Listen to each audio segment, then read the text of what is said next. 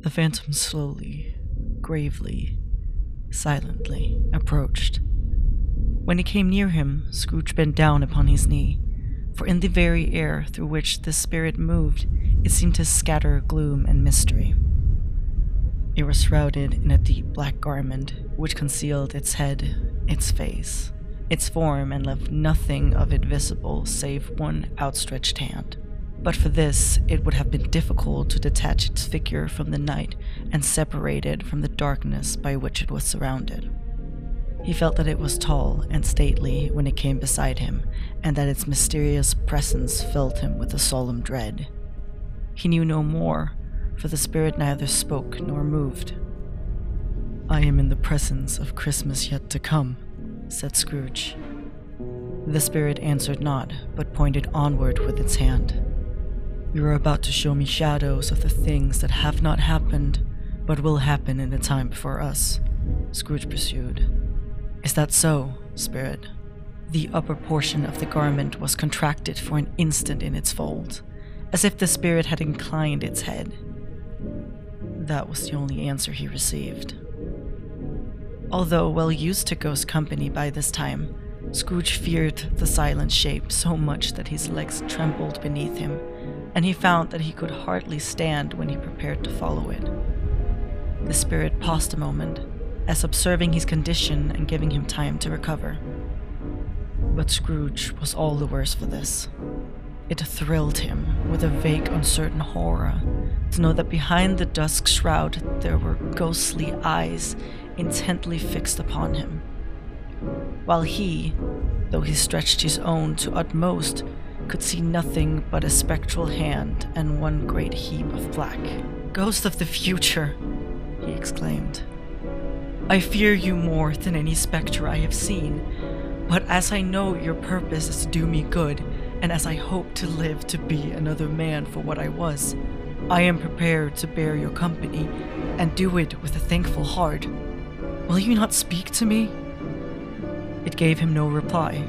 The hand was pointed straight before them. "Lead on," Scrooge said. "Lead on, the night is waning fast, and it is precious time to me, I know. Lead on, spirit." The phantom moved away as it had come towards him. Scrooge followed in the shadow of its dress, which bore him up, he thought, and carried him along. They scarcely seemed to enter the city, but a city rather seemed to spring up about them and encompass them of its own act. But there they were, in the heart of it, on change among the merchants, who hurried up and down and chinked the money in their pockets and conversed in groups and looked at their watches and trifled thoughtfully with their great gold seals, and so forth, as Scrooge had seen them so often. The spirit stopped behind one little knot of businessmen, observing that the hand was pointed to them. Scrooge advanced to listen to their talk.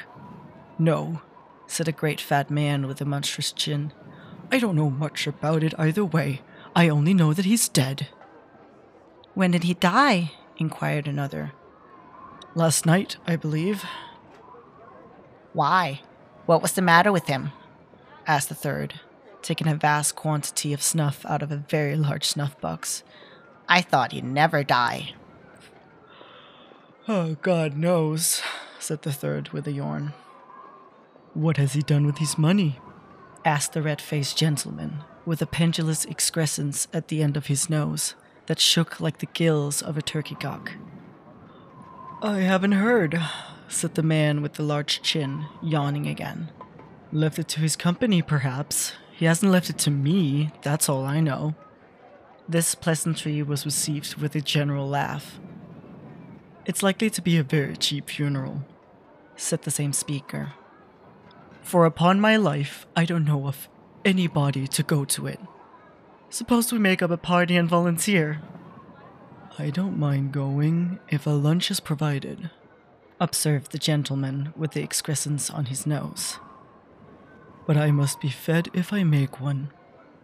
Another laugh. "Well, I am the most disinterested among you, after all," said the first speaker. "For I never wear black gloves and I never eat lunch, but I'll offer to go if anyone else will. When I come to think of it, I'm not at all sure that I wasn't his most particular friend, for we used to stop and speak whenever we met. Bye-bye. Speakers and listeners strolled away and mixed with other groups. Scrooge knew the men and looked towards the spirit for an explanation. The phantom glided on into a street. Its finger pointed to two persons meeting. Scrooge listened again, thinking that the explanation might lie here. He knew these men, also, perfectly. They were men of business, very wealthy and of great importance. He made a point always of standing well in their esteem. In a business point of view, that is, strictly in a business point of view. "How are you?" said one. "How are you?" returned the other. "Well," said the first, "the old Scratch has got his own at last, hey?" "So I'm told," returned the second. "Cold, isn't it?" "Seasonably for Christmas time. You're not a skater, I suppose?" No. Something else to think of. Good morning." Not another word. That was their meeting, their conversation, and their parting. Scrooge was at first inclined to be surprised that the spirit should attach importance to conversations apparently so trivial, but feeling assured that they must have some hidden purpose, he set himself to consider what it was likely to be. They could scarcely be supposed to have any bearings on the death of Jakob, his old partner, for that was past, and this ghost province was the future. Nor could he think of anyone immediately connected with himself to whom he could apply them, but nothing doubting that to whomever they applied, they had some latent moral for his own improvement. He resolved to treasure up every word he heard and everything he saw, and especially to observe the shadow of himself when it appeared. For he had an expectation that the conduct of his future self would give him the clue he missed, and would render the solution of these riddles easy.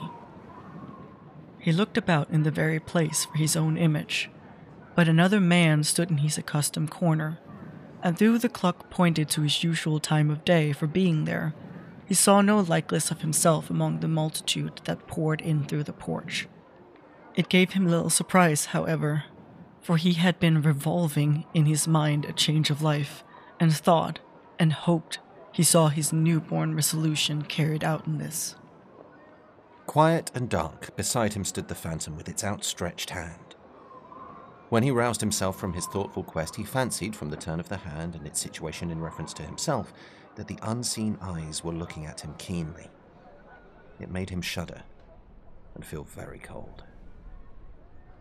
They had left the busy scene and went into an obscure part of the town, where Scrooge had never penetrated before, although he recognized its situation and its bad repute.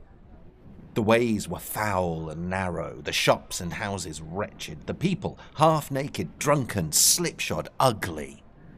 Alleys and archways, like so many cesspools, did scourge their offences of smell and dirt and life upon the straggling streets, and the whole quarter reeked with crime, with filth and misery. Far in this den of infamous resort, there was a low-browed beetling shop, below a penthouse roof, where iron, old rags, bottles, bones, and greasy offal were bought. Upon the floor within were piled up heaps of rusty keys, nails, chains, hinges, files, scales, weights, and refuse iron of all kinds. Secrets that few would like to scrutinize were bred and hidden in mountains of unseemly rags, masses of corrupted fat, and sepulchres of bones. Sitting in among the wares he dealt in by a charcoal stove made of old bricks was a grey-haired rascal, nearly 70 years of age, who had screened himself from the cold air without by a frowsy curtaining of miscellaneous tatters hung upon a line, and smoked his pipe in all the luxury of calm retirement. Scrooge and the phantom came into the presence of this man just as a woman with a heavy bundle slunk into the shop. But she had scarcely entered when another woman, similarly laden, came in too, and she was closely followed by a man in faded black, who was no less startled by the sight of them than they had been upon the recognition of each other. After a short period of blank astonishment, in which the old man with the pipe had joined them, they all three burst into a laugh. Let the charwoman alone to be the first, cried she who had entered first. Let the laundress alone to be the second, and let the undertaker's man alone to be the third. Look here, old Joe, here's a chance. If we haven't all three met here without meaning it. You couldn't have met in a better place, said old Joe, removing his pipe from his mouth. Then come into the parlour. You were made free of it long ago, you know, and the other two ain't strangers. Stop till I shut the door of the shop. Oh, how it squeaks. There ain't such a rusty bit of metal in the place as its own hinges, I believe. And I'm sure there's no such old bones here as mine. We're all suitable to our calling. We're well matched. Come into the parlour, come into the parlour. The parlour was the space behind the screen of rags. The old man raked the fire together with an old stair rod, and having trimmed his smoky lamp, for it was night, with the stem of his pipe, put it in his mouth again. While he did this, the woman, who had already spoken, threw her bundle on the floor and sat down in a flaunting manner on a stool, crossing her elbows on the knees and looking with a bold defiance at the other two. What odds, then? What odds, Mrs. Dilber? Said the woman. Every person has the right to take care of themselves. He always did. That's true indeed, said the laundress. No man more so. Why, then, don't stand staring as if you was afraid, woman. Who's the wiser? We're not going to pick holes in each other's coats, I suppose. No, indeed, said Mrs. Dilber and the man together. We should hope not. Very well, then, cried the woman. That's enough. Who's the worse for the loss of a few things like these? Not a dead man, I suppose. No, indeed, said Mrs. Dilber, laughing. If he wanted to keep them after he was dead, a wicked old screw, pursued the woman, why wasn't he natural in his lifetime? If he had been, he'd have had somebody to look after him when he was struck with death, instead of lying gasping out his last there all alone by himself. It's the truest word that ever was spoke, said Mrs. Dilber. It's a judgment on him. I wish it was a little heavier judgment, replied the woman. And it should have been. You may depend upon it if I could have laid my hands on anything else. Open that bundle, old Joe, and let me know the value of it. Speak out plain. I'm not afraid to be the first, nor afraid for them to see it. We know pretty well that we were helping ourselves before we met here, I believe. It's no sin. Open the bundle, Joe. But the gallantry of her friends would not allow of this, and the man in faded black, mounting the breach first, produced his plunder. It was not extensive, a seal or two, a pencil case, a pair of sleeve buttons, and a brooch of no great value were all. They were severally examined and appraised by old Joe, who chalked up the sums he was disposed to give for each upon the wall, and added them up in a total when he found there was nothing more to come. That's your account, said Joe, and I wouldn't give another sixpence if I was to be boiled alive for not doing it. Who's next? Mrs. Dilber was next. Sheets and towels, a little wearing apparel, 2 old-fashioned silver teaspoons, a pair of sugar tongs, and a few boots. Her account was stated on the wall in the same manner. Oh, I always give too much to ladies. It's a weakness of mine, and that's the way I'll ruin myself, said old Joe. That's your account. If you asked me for another penny and made it an open question, I'd repent of being so liberal and knock off half a crown. And now, undo my bundle, Joe, said the first woman. Joe went down on his knees for the greater convenience of opening it, and having unfastened a great many knots, dragged out a large and heavy roll of some dark stuff. What do you call this? Said Joe. Bed curtains. Ah, returned the woman, laughing and leaning forward on her crossed arms. Bed curtains. You don't mean to say you took 'em down, rings and all, with him lying there, said Joe. Yes, I do, replied the woman. Why not? You were born to make your fortune, said Joe, and you'll certainly do it. I certainly shan't hold my hand when I can get anything in it by reaching out, for the sake of such a man as he was. I promise you, Joe, returned the woman coolly. Don't drop that oil upon the blankets now. His blankets? Asked Joe. Whose else do you think? Replied the woman. He isn't likely to take cold without 'em, I dare say. I hope he didn't die of anything catching, eh? Said old Joe, stopping his work and looking up. Don't you be afraid of that, returned the woman. I ain't so fond of his company that I'd loiter about him for such things, if he did. Ah, You may look through that shirt till your eyes ache, but you won't find a hole in it, nor a threadbare place. It's the best he had, and a fine one, too. They'd have wasted it if it hadn't been for me. What do you call wasting of it? Asked old Joe. Putting it on him to be buried in, to be sure, replied the woman with a laugh. Somebody was fool enough to do it, but I took it off again. If calico ain't good enough for such a purpose, it isn't good enough for anything. It's quite as becoming to the body. He can't look uglier than he did in that one. Scrooge listened to this dialogue in horror as they sat grouped about their spoil in the scanty light afforded by the old man's lamp. He viewed them with a detestation and disgust which could hardly have been greater, though they had been obscene demons, marketing the corpse itself. "Ha ha!" laughed the same woman when old Joe, producing a flannel bag with money in it, told out their several gains upon the ground. "This is the end of it, you see? He frightened everyone away from him when he was alive, to profit us when he was dead. Ha ha ha!" "Spirit," said Scrooge, shuddering from head to foot. I see. The case of this unhappy man might be my own. My life tends that way now. Merciful heaven, what is this?" He recoiled in terror, for the scene had changed, and now he almost touched a bed.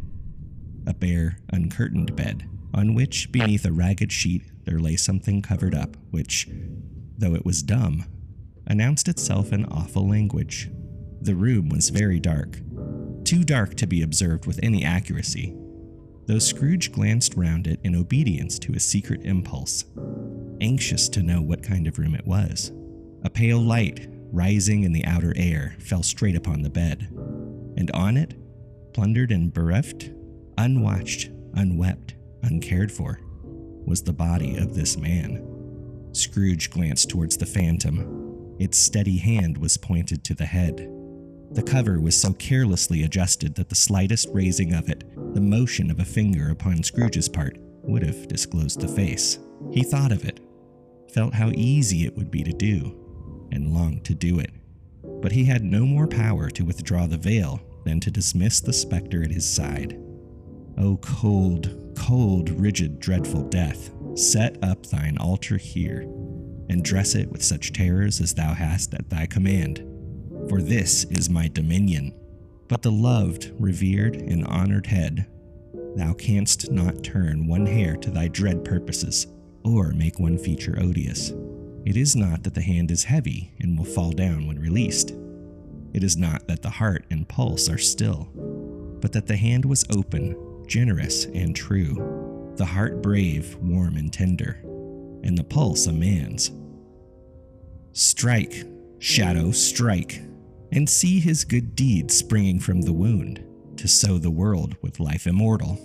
No voice pronounced these words in Scrooge's ears, and yet he heard them when he looked upon the bed. He thought, if this man could be raised up now, what would be his foremost thoughts? Avarice, hard dealing, griping, cares? They have brought him to a rich end, truly. He lay in the dark, empty house, with not a man, a woman, or a child, to say that he was kind to me in this or that, and for the memory of one kind word I will be kind to him. A cat was tearing at the door, and there was a sound of gnawing rats beneath the hearthstone. What they wanted in the room of death, and why they were so restless and disturbed, Scrooge did not dare to think. "Spirit," he said, "this is a fearful place. In leaving it, I shall not leave its lesson, trust me. Let us go." Still the ghost pointed with an unmoved finger to the head. "I understand you," Scrooge returned, "and I would do it if I could. But I have not the power, Spirit. I have not the power." Again it seemed to look upon him. "If there is any person in the town who feels emotion caused by this man's death," said Scrooge, quite agonized, "show that person to me, Spirit. I beseech you." The phantom spread its dark robe before him for a moment, like a wing, and withdrawing it, revealed a room by daylight where a mother and her children were. She was expecting someone, and with anxious eagerness, for she walked up and down the room, started at every sound, looked out from the window, glanced at her clock, tried, but in vain, to work with her needle, and could hardly bear the voices of the children in their play. At length the long-expected knock was heard. She hurried to the door and met her husband, a man whose face was careworn and depressed, though he was young. There was a remarkable expression in it now, a kind of serious delight of which he felt ashamed, and which he struggled to repress.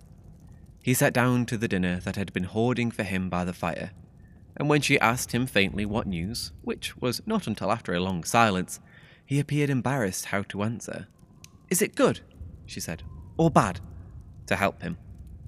"Bad," he answered. "We are quite ruined." "No, there is hope yet, Caroline. If he relents," she said, amazed.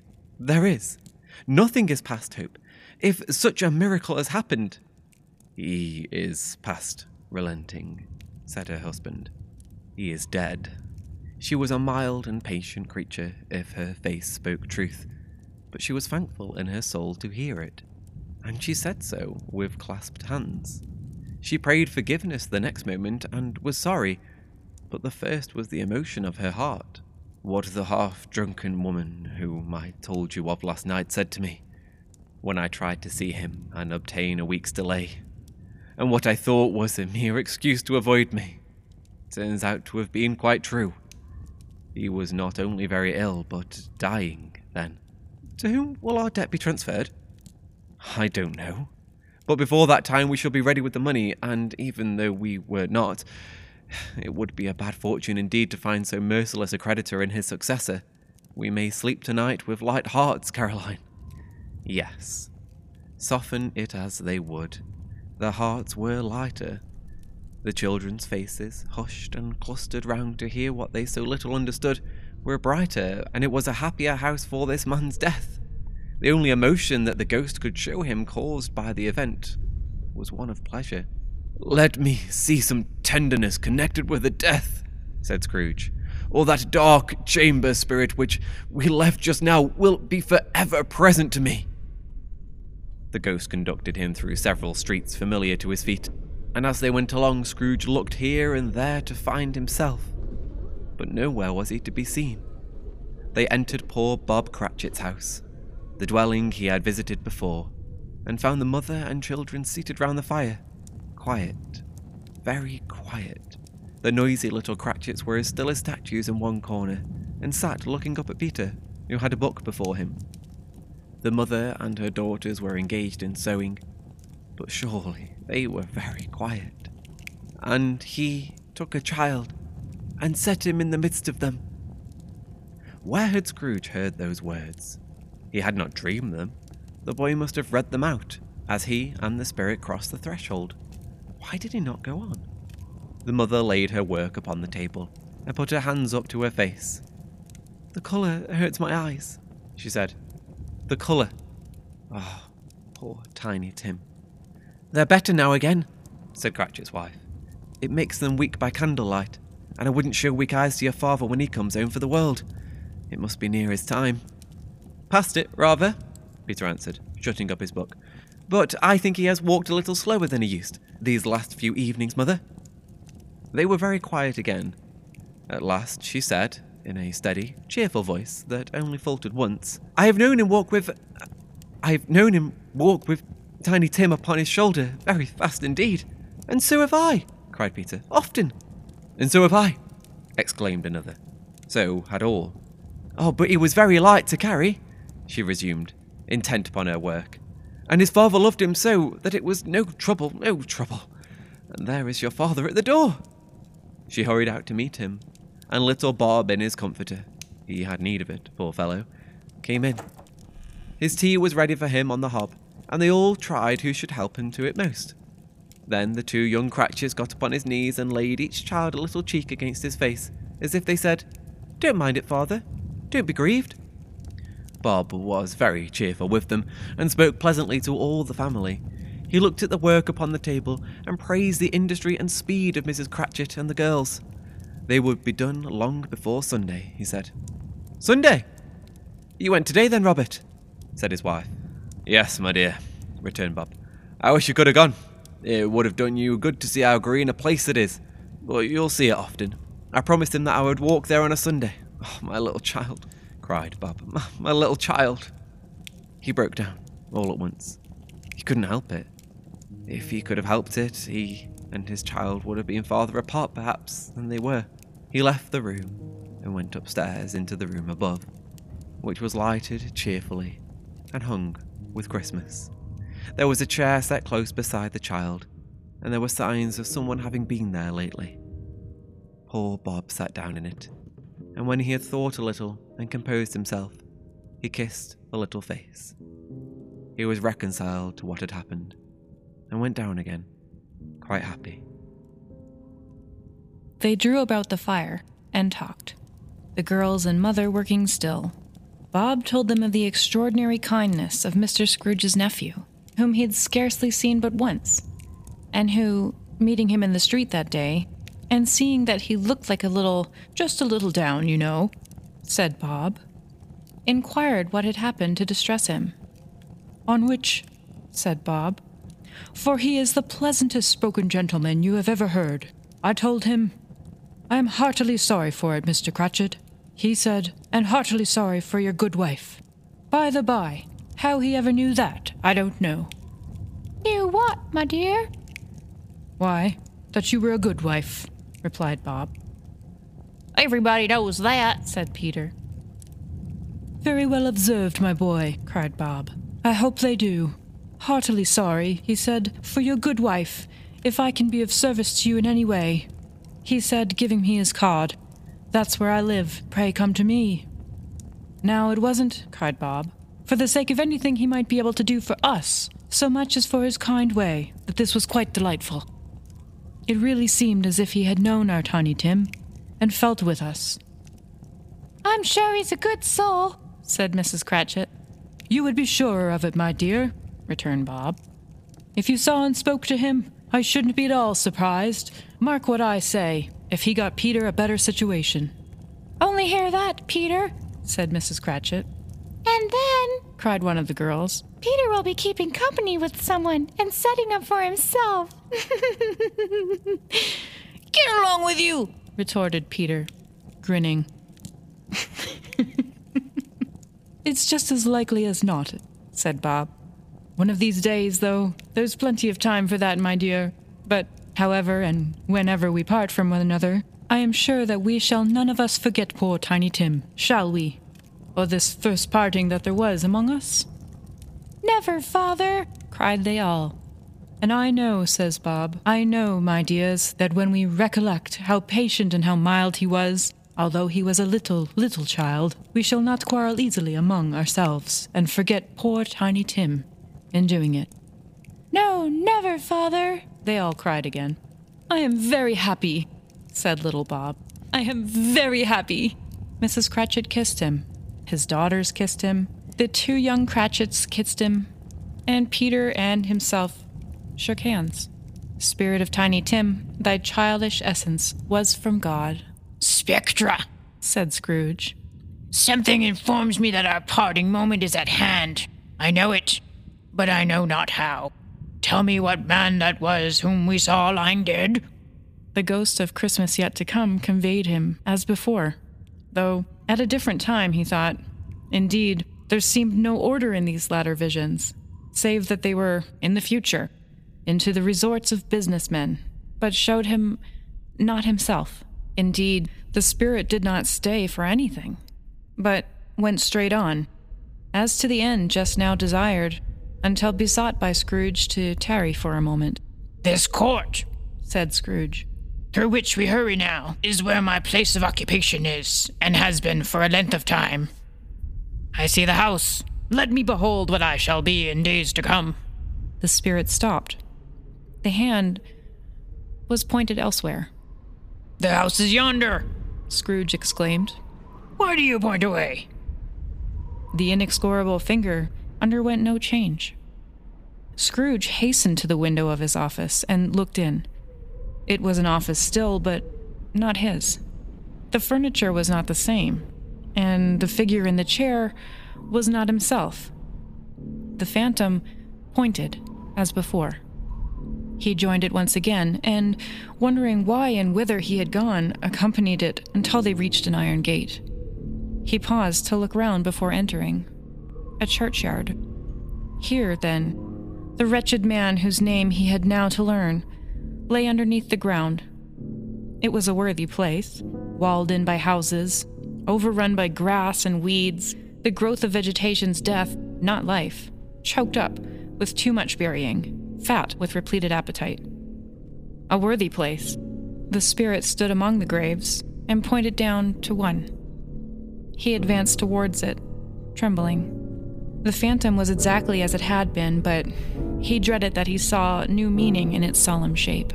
"Before I draw nearer to that stone to which you point," said Scrooge, "answer me one question. Are these the shadows of the things that will be? Or are they the shadows of the things that may be only?" Still the ghost pointed downward to the grave by which it stood. "Men's courses will foreshadow certain ends to which, if preserved in, they must lead," said Scrooge. "But if the courses be departed from, the ends will change. Say it is thus with what you show me." The spirit was immovable, as ever. Scrooge crept towards it, trembling as he went, and, following the finger, read upon the stone of the neglected grave in his own name, Ebenezer Scrooge. "Am I that man who lay upon the bed?" he cried, upon his knees. The finger pointed from the grave to him, and back again. "No, spirit! Oh, no, no!" The finger was still there. "Spirit!" he cried, tight clutching at its robe. "Hear me! I am not the man I was. I will not be the man that I have been but for this intercourse. Why show me this, if I am past all hope?" For the first time, the hand appeared to shake. "Good spirit," he pursued, as down upon the ground he fell before it, "your nature intercedes me and pities me. Assure me that I yet may change these shadows you have shown me by an altered life." The kind hand trembled. "I will honor Christmas in my heart and try to keep it all the year. I will live in the past, the present, and the future. The spirits of all three shall strive within me. I will not shut out the lessons that they teach. Oh, tell me that I may sponge away the writing on this stone." In his agony, he caught the spectral hand. It sought to free itself, but he was strong in his entreaty, and detained it. The spirit, stronger yet, repulsed him. Holding up his hands in a last prayer to have his fate reversed, he saw an alteration in the phantom's hood and dress. It shrunk, collapsed, and dwindled down into a bedpost.